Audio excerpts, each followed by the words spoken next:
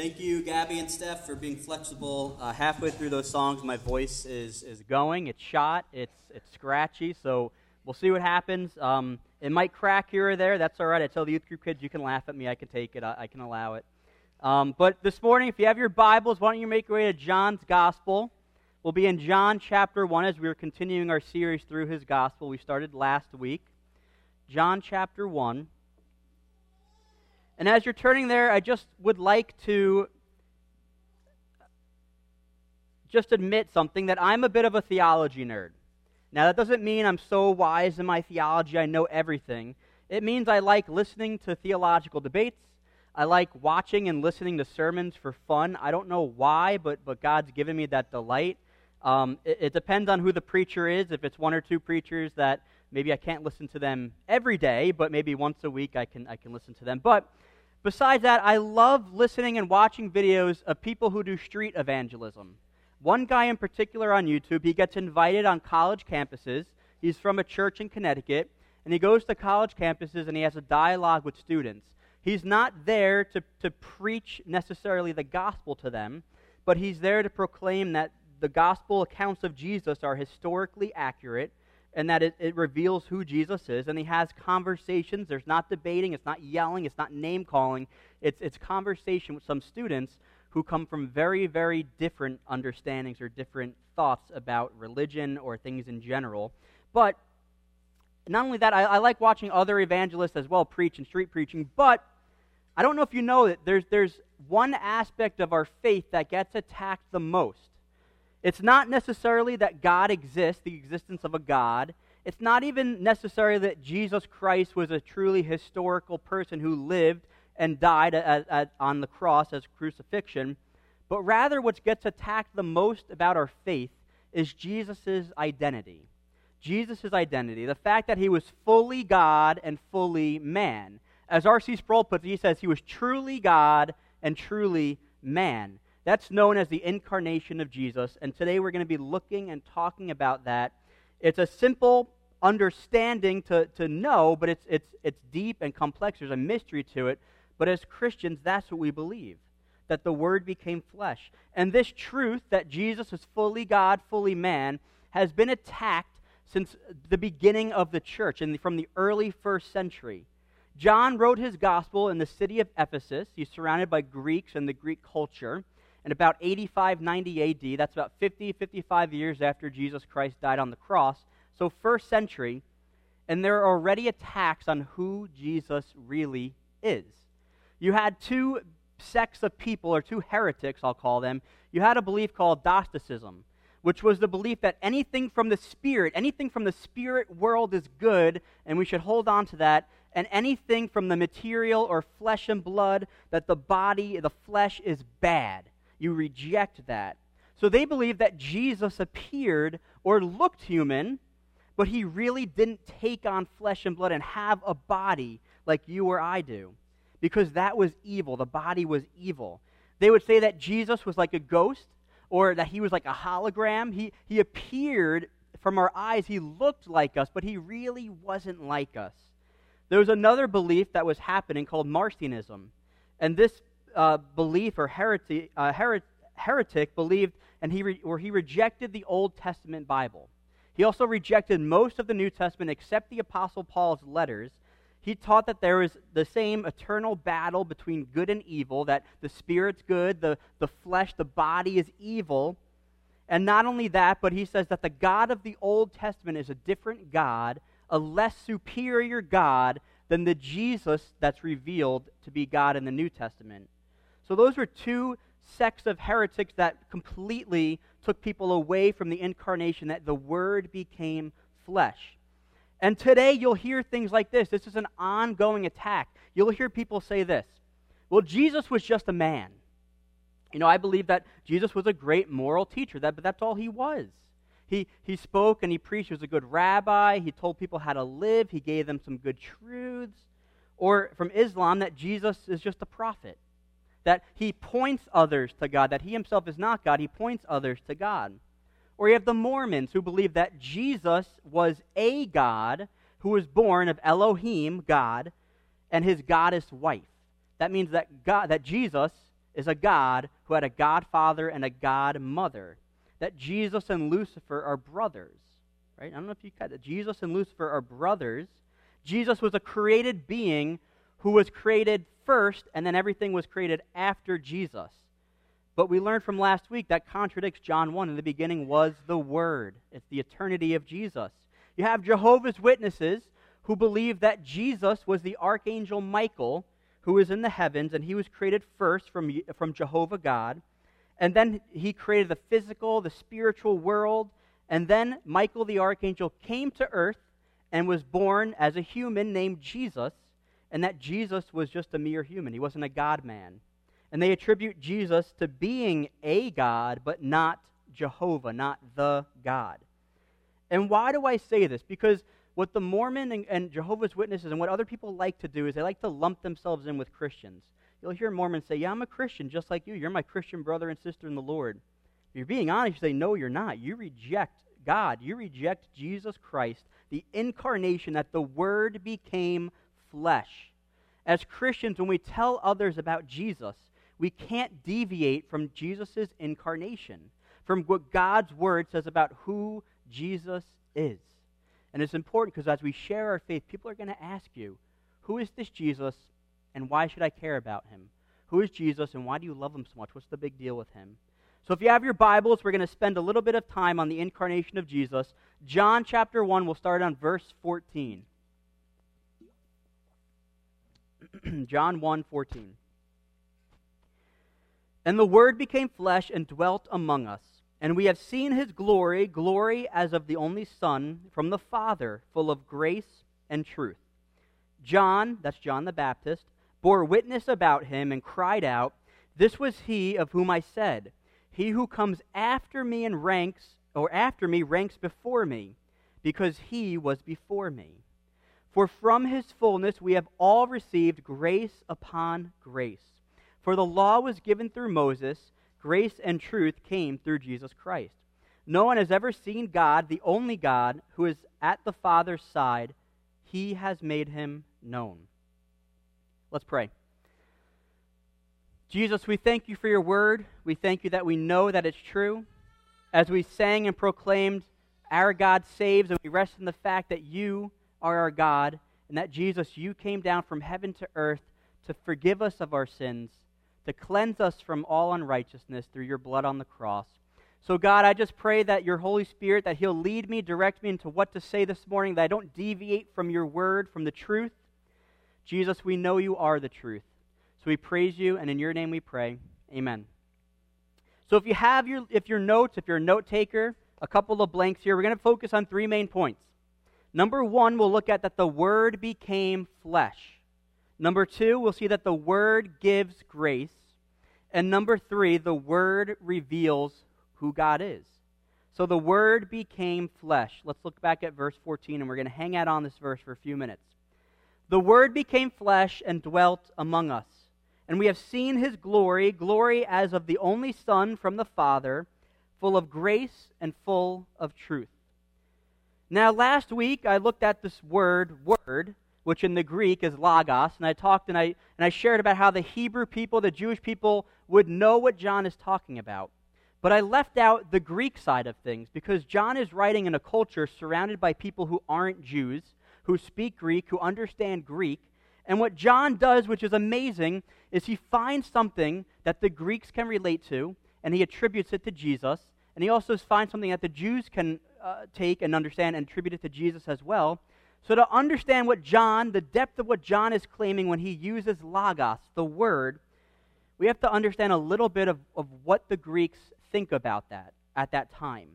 For years, Greek philosophers asked the simple question, which most of us have probably asked before, or if you've ever taken a philosophy class, this is the main theme of it, right? What is the cause of the universe? Where did it begin? Where did we come from? What's the cause of the universe? Years and years ago, one Greek philosopher said this: water. It has to be water. That's the cause of everything. Life depends on water. You need it to survive. Plants need it to grow. Fish need it to live. Right? It comes from the sky. It grows vegetation. Years later, another philosopher said, well, I don't really think it's water. They said, I think it's air, because everything needs air to live. The fish, the birds, people, we all need air. Finally, one Greek philosopher came up with a different idea. He looked at everything around him, and he said that there's nothing permanent in this universe except change. Nothing permanent except change. You can always rely on change. The world is constantly changing. Our bodies grow old, decay, and die. Everything around us decays and ages. He says everything is in a constant flux of chaos. But he said there's order to it. He said there's order to that chaos. So this philosopher came up with the idea, and he called it logos. He called it logos. And logos is responsible for the pattern, for the law of change in the universe. Logos gave meaning to the Greeks for the meaning of the universe and was widely expressed and accepted among the Greeks at that time as that's the cause of the universe. It's the logos. The logos. Now think what John says about the word logos. As the Greeks are reading this, he's saying that impersonal force, that concept that you know of, that you claim brings order to chaos, gives life meaning, that logos is God. And he came to us and he took on human flesh. This philosophical concept or theory, logos, is the God-man named Jesus Christ. Logos is not an impersonal force, but logos is a personal being named Jesus. Logos is not an it, rather it's a who. And that's what John's revealing as the Greeks are reading this and they're understanding, whoa, wait a minute. He's saying, I can know who logos is. It's a person, it's a being. It's not this force that no one can know personally. And for us, it's important to think about what John said. The eternal God that we read about in the Old Testament, that Keith read in Exodus 33, the one who made the earth, made the stars. I don't know about you, but when I climb up mountains, which is rare nowadays, but I used to climb and do mountain climbing a little bit. But when I look out at the beautiful nature of God's creation, it makes me feel small. But it also draws me closer to God, that God created this. And if he created this beauty, how much more beautiful is God? That eternal God who created everything came to us. Came to us. The Creator stepped into creation. The eternal one outside of time, who created time, stepped in and entered into time. And the invisible one became visible. So we have God, the Word, becomes human, and this is important, without ceasing to be God. Jesus was fully, truly man, but also didn't cease to be fully, truly God. He wasn't 50% man, 50% God, rather 100% man, 100% God. That's the incarnation of Jesus Christ. And as Christians, we do have to think there is a little bit of mystery to that. That is something that we can't understand, because no one else is like Jesus. No one else comes close to being who he is. 100% man, 100% God. We cannot compromise that biblical truth. So if you have your notes, the Word became flesh, letter A. We learn from John, not only did Jesus, the Word, God, become flesh, but he dwelt among us. He dwelt among us. For the past month or two, Stephanie has made it very, very clear to me that she wants to go camping this summer with Naya, with me, in a tent. That's the important. In a tent at a campground, not in our backyard, not in the field, because I count that camping, but she doesn't, and she's rightfully so in saying that. But that's what she wants to do. And we don't have cable, but we have streaming services and we have YouTube. And over the past month or so, not only has she audibly said, "I want to do this," but she's also been watching videos on YouTube. And in the background, I watch them too. I get sucked into them. But if you look at our YouTube recommended section, it recommends videos like this: top places to camp on Long Island. Top 10 tents to buy that are worth the money. What are camping essentials? How to camp with a baby. Which teardrop trailer works best for you? And I'll be honest, I've been looking into that too a little bit. I'm like, that'd be fun to have a little teardrop camper. Maybe in time when we can afford it. But not only has she been watching these, and I've been getting sucked into it, I've been watching them too, but she's made it clear she wants to go camping. So church, if I don't bring her camping this summer, I'm dead. So you are my accountability partners to ask me, when are we going camping, and if we did it, because I need accountability for that. But why am I talking about this? It's funny because when John uses the word dwelt, the word dwelt among us, it comes from the word tabernacled, or you could think of pitched his tent. So it would literally read like this: the Word became flesh and pitched his tent among us. The Word became flesh and tabernacled with us. Before the temple was constructed as the permanent place to go and to worship Yahweh, the Israelites were commanded by God, given special instructions for a portable tabernacle, for a portable temple, as they wandered as nomads through the wilderness. It was the place for them to go and to meet Yahweh. He dwelt there amongst the Israelites. They had to go to his tabernacle. They had to go to the temple. They had to sacrifice burnt offerings, animal offerings for their atonement of sin to worship the Lord. And I love this imagery from John. He's saying something here. Israel had to go to the temple. They had to go to the tabernacle, right, to encounter God, to worship God, to come before him. But John says, now God came to us. He tabernacled. He pitched his tent among us. No longer do we have to go to the tabernacle to experience God. Rather, he dwelt among us for 33 years. Jesus pursued us. Jesus pursued us. Letter B, as we continue, we've seen God's glory manifested. We see God's glory manifested in Jesus Christ. He writes, and we have seen his glory, glory as of the only Son from the Father. And here John could mean two possible things. If you have your Bible, turn to Matthew. Matthew chapter 17, verse 1. As John writes, we've seen your glory. Now, he could be referring to the transfiguration that he literally saw with the other two disciples. And I'm going to read these just 6 verses. And it's funny because it sounds a lot like Exodus 33 with the same imagery of light and shining. So this is one way that maybe John's referring back to what he's seen. Matthew chapter 17, verse 1. After 6 days, Jesus took with him Peter, James, and here's John, and led them up on the high mountain by themselves. And he was transfigured before them, and his face shone like the sun, and his clothes became white as light. And behold, there appeared to them Moses and Elijah talking with him. And Peter said to Jesus, Lord, it is good that we are here. If you wish, I will make 3 tents. There's tents again. Tents here, one for you, and one for Moses, and one for Elijah. He was still speaking when, behold, a bright cloud overshadowed them, and a voice from the cloud said, This is my beloved Son, with whom I am well pleased. Listen to him. When the disciples heard this, they fell on their faces and were terrified. But Jesus came and touched them, saying, Rise and have no fear. And when they lifted up their eyes, they saw no one but Jesus only. If you want to go back to John chapter 1. John could be referring to that moment where he saw the glory of God through Jesus, through his transfiguration, a glimpse of Jesus' glory. Kind of his humanity pulled back a little bit more, if you want to think of it that way.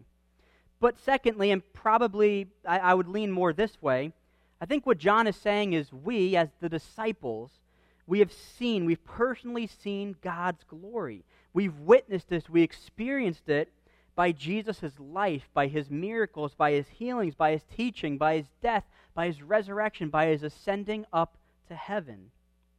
You can think of this, if you've seen Jesus, if you've experienced his grace, his glory, his truth, then you've seen or you experienced God's glory.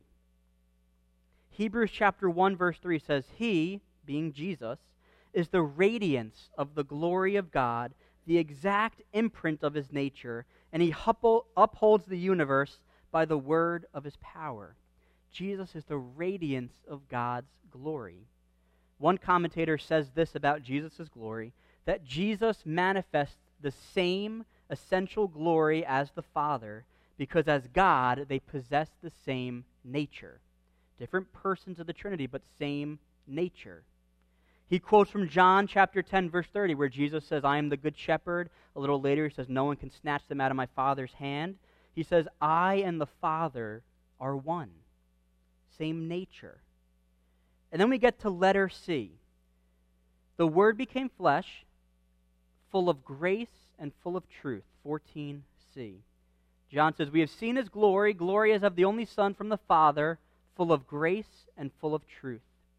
Jesus took on flesh, he dwelt among us, he came to us full of grace, full of truth. He's the full expression, the full picture of God's grace and God's truth revealed. And when it comes to salvation, both grace and truth are going to be throughout John's gospel, but for salvation, they're both essentials. We need both grace and truth to be saved. You can't be saved one without the other. Grace is something that we do not deserve. That Jesus' death is the picture of his perfect grace. That as he suffered and died on the cross, he took our rightful place. He gave us the grace that we don't deserve. Jesus didn't come to earth because we were so good, because God was so impressed with us and he pleased us. He was like, wow, look at them. They're so nice. I want to dwell among them for 33 years. The Word became flesh because of Jesus' grace, love, and mercy towards us. Jesus is truth. You cannot be saved without the truth of who Jesus is. Any rejection of the full incarnation, the fully human and fully God, right, that theological belief of who Jesus is, anything that contradicts that is a Jesus that cannot and will not save you. It's a rejection of God. And remember Jesus' claim as we went through the I am statements. We didn't go through this one specifically, but he says, I am the way, I am the truth, I am the life. No one comes to the Father except through me. So how do we get to the Father? Through Jesus, our faith in Jesus, our repentance in Jesus' name. He is the truth. He comes with grace, he comes with truth. So just as a summary, in the incarnation of Jesus, we see that he's fully man, fully God. Cannot separate those. He entered into his creation. He dwelt among us, tabernacled, pitched his tent with us. He manifests God's glory, and his glory is full of grace and full of truth. And as we continue going verse by verse, we get to number 2, the Word gives grace. The Word gives grace. I'm going to skip verse 15, because it's talking about John the Baptist, and we're going to go back to that in 2 weeks when it's Palm Sunday, and we're going to do a little character study on John the Baptist. But for now, let's go to verse 16. For from his fullness we have all received grace upon grace. For the law was given through Moses, grace and truth came through Jesus Christ. This phrase, grace upon grace, it's worth staying on and hanging out here for a few minutes to talk about it. Other translations might read this: we have all received grace instead of grace, or grace in the place of grace. And as you read that, I'm like, that's a little confusing. Why instead of grace, we got grace? Like, what does that mean? Again, there's two roads we can go down as maybe explanations, both biblical, both true. The first is that we have a continual outpouring of God's grace. If you're a child of God, we have grace upon grace. Think about the manna which God sent the Israelites in the Old Testament day by day. The same is true about his grace. Day by day we receive his grace. Grace upon grace upon grace. A continual outpouring, overflowing of God's grace. I think of Lamentations chapter 3. The steadfast love of the Lord never ceases. His mercies never come to an end. His mercies are new each morning.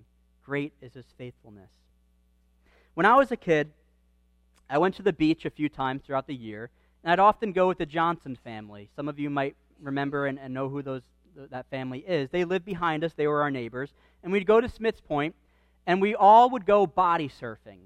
Now, if you don't know what body surfing is, you don't need anything to do it except your body. What you do is you swim out into the ocean, and you go to after where the waves break on the shore, and as a wave is coming in on the shore, you swim with the wave towards the shore, and you kind of do like one final burst, and as the wave crashes, it brings you to the shore with some speed.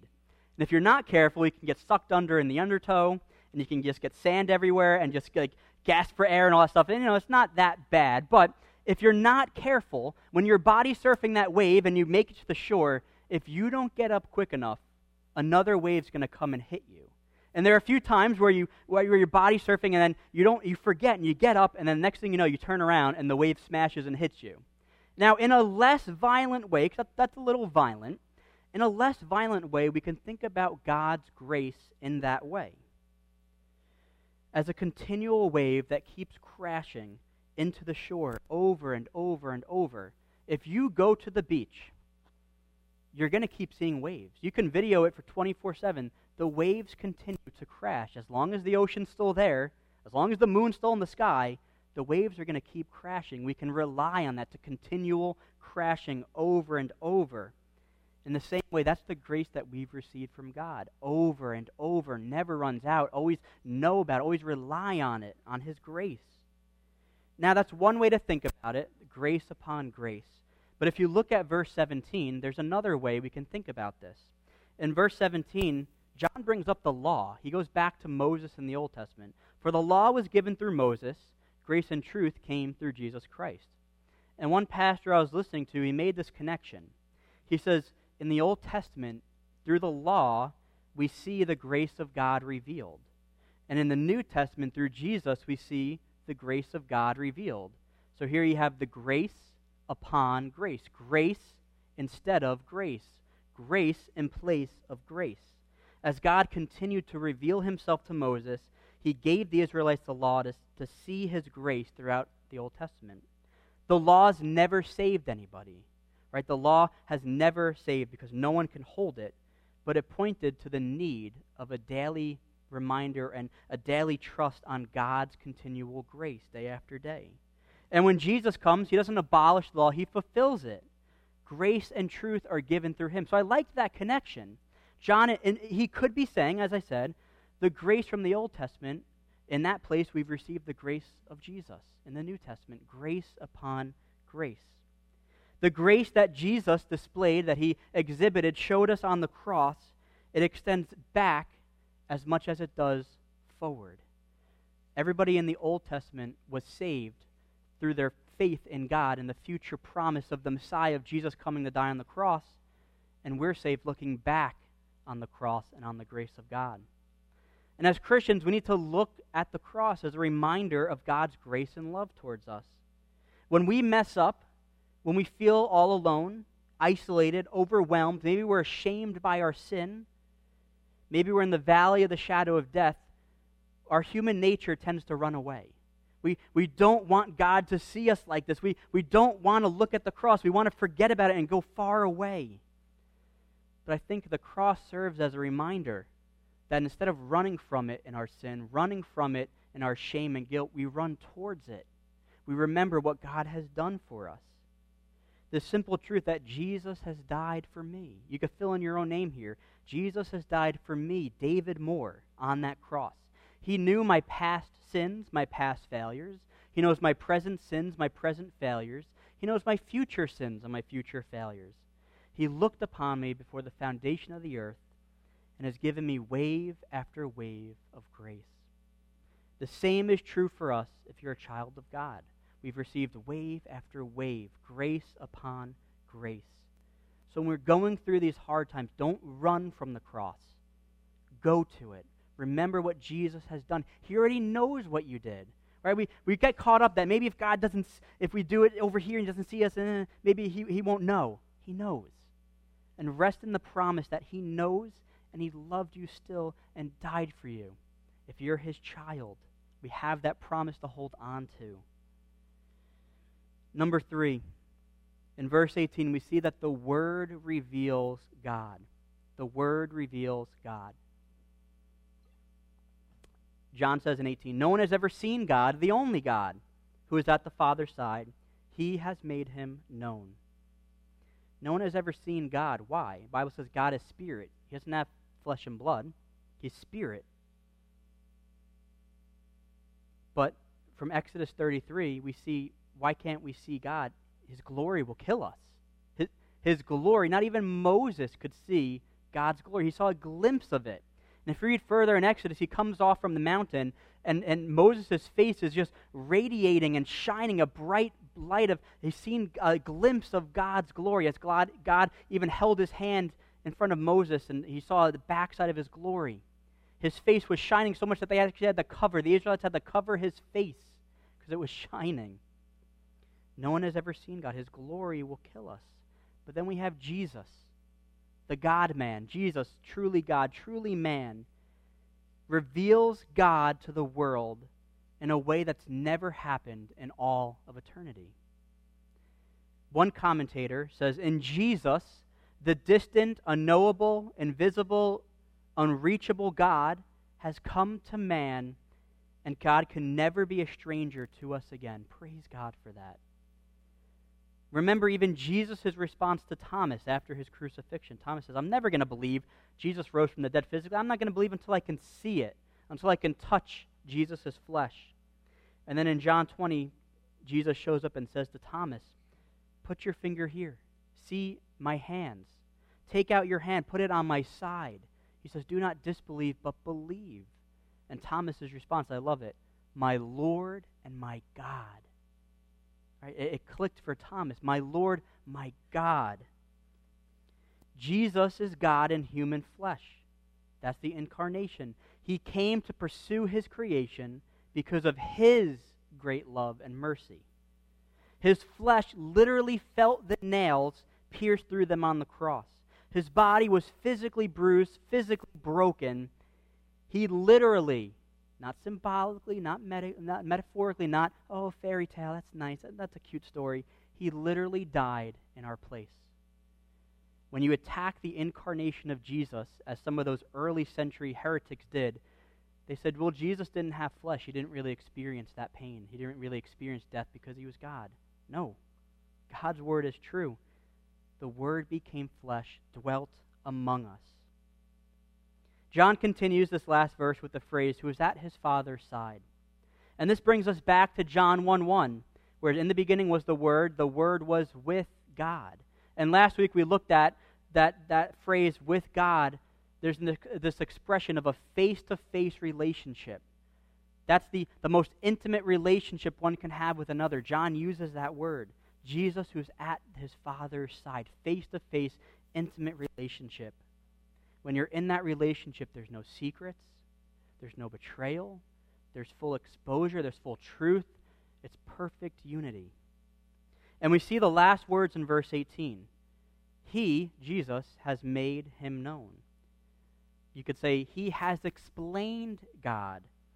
The Greek word here is where we get the English word exegesis. And this word exegesis, if you've ever preached or studied God's word, you've heard this before. It simply means the practice of interpreting or explaining Scripture. So as a preacher, your job is to exegesis God's word, to explain the text. But not only that, the word should exegesis itself. You explain God's word in the context of God's word, not by what you think, but what God's word says. So here, Jesus is the only one qualified, the only one who is able to exegesis God. He alone can only fully explain and interpret God to man. Why? Because he's God, fully man. John MacArthur said this, God, who cannot be known unless he reveals himself, became most fully known because Jesus revealed him. Jesus is the explanation of God. He is the answer to the question, what is God like? What is God like? Look at Jesus. How does God love? Look at how Jesus loved. How does God forgive? Look at how Jesus forgave. And some of you here this morning, I don't know where you're at spiritually. You might view God as the Greeks viewed Logos. Maybe God is just this impersonal force, but I don't know him, but there probably is a God to the universe, this unknowable, mysterious force that I can't know. Or maybe some of you don't believe the fact that Jesus is God. Maybe you reject his deityship or his deity as a warning that goes against what God's word clearly says.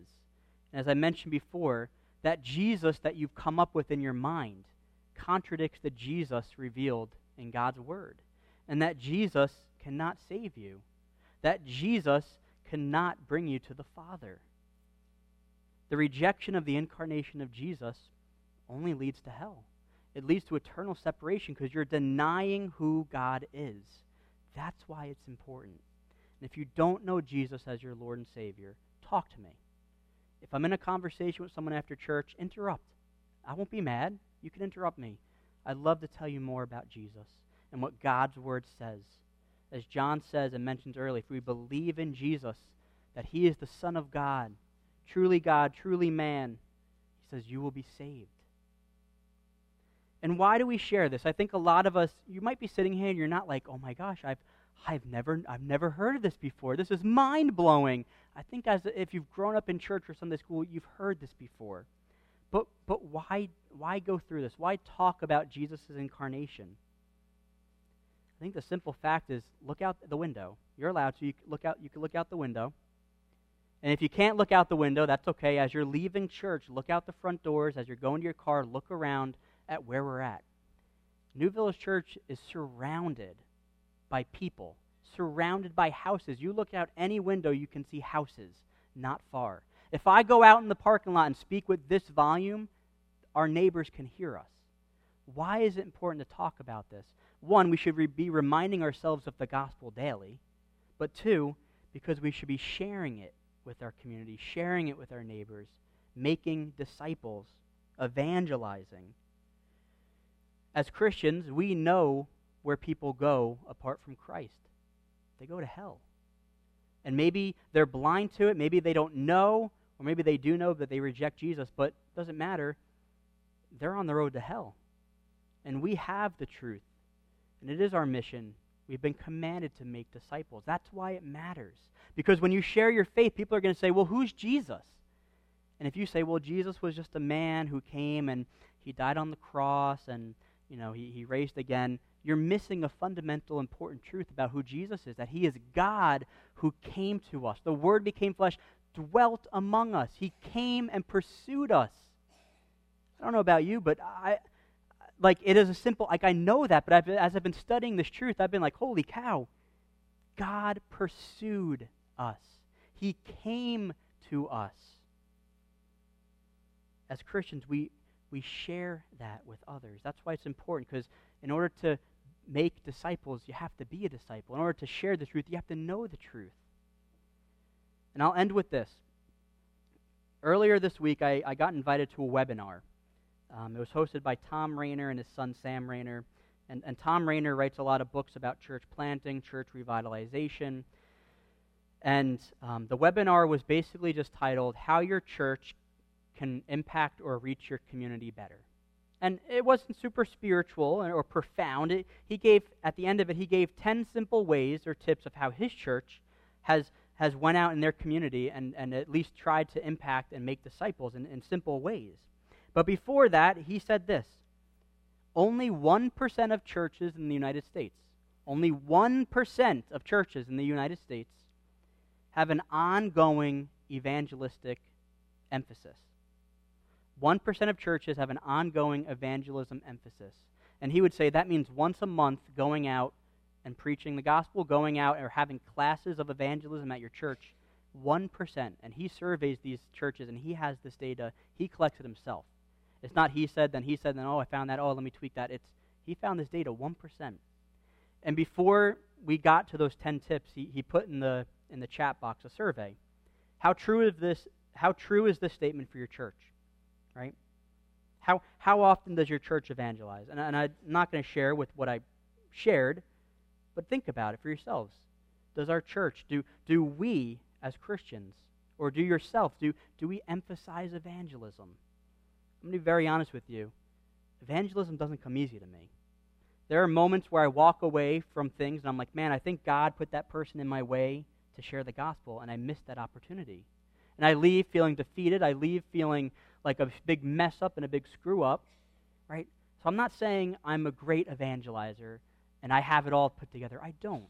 It's intimidating. It's scary. It's uncomfortable. But as I'm studying and as I'm reading about this, one pastor I listened to said, as we're going, he metaphorically says, we're going to heaven and our neighbors are going to hell. And they pass us, and they said, why didn't you tell me? And if you say, oh, I was too afraid, it was too awkward, it was too uncomfortable, he said, shame on me, that should not be the excuse. I'm not here to guilt anybody, but as a reminder for myself, Share the gospel. Lives are at stake. Eternity matters. Eternity is at stake. So as Tom Rainer, and again, I want to end with this.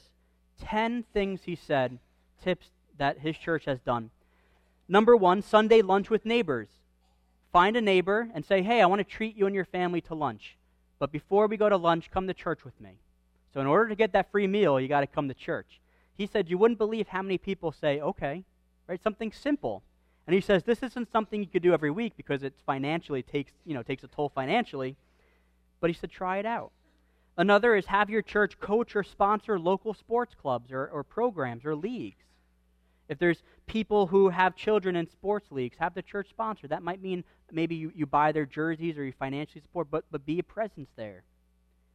Joining neighborhood civic organizations. Number 3, that's like a YMCA, or a VFW. Have someone from the church represent and be there.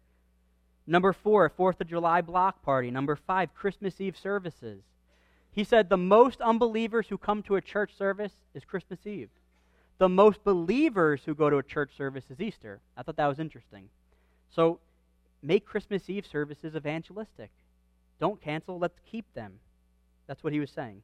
Number 6, serving single-parent homes through the public school systems. Number 7, neighborhood invitation bags. You have a little goodie bag and you put it on the doors, because you can't put things in mailboxes. Put it on the doors of people's houses and say, hey, this is our church, this is what we have, we're praying for you, we love you. If you need anything, let us know. Starting a service in another language, number 8. Number 9, prayer walking your community. He said himself and some people from his church, they walk the community, they walk their neighborhood, and they pray for those houses, for the people in those houses, for their community. And when they're done, they put a flyer in the door that says, hey, so-and-so, we prayed for you and your family and your community. If you need any prayer or specific prayer requests, email us. And here's our church website. We'd love to pray for you. He said you wouldn't believe how many people emailed the church office or that email for asking for prayer and starting that dialogue of reaching out to the community. Number 10, open your church facility to the other nonprofit organizations. We have a homeschool group that meets here with 50 to 60 kids on a Monday. And there's 50 and 60 parents there. We have kids that come in the parking lot and play sports and hang out. Like, people are literally coming to us. And sometimes I'm out there and I'm like, oh, these kids, why don't they're on my property, how dare them, they're doing something. What if they mess up the parking lot, what if they do this or that? And they're not violently messing things up on purpose. But my first nature is to kick them off the property. But then I say, wait a minute, they're here. Most people are afraid to go to church. We have people already here. Just go up the few steps. You're so close to being in the building. Right? So as I was in this webinar, I just thought, man, and as I'm going through John chapter 1, how important is evangelism? How important is it to get who Jesus is right, so that when we share our faith, right, our community, our neighbors, our friends, our families, they'll know why Jesus means so much to us, that God came, dwelt among us for 33 years, died on the cross for our sins, to save us from our sins. Let's pray.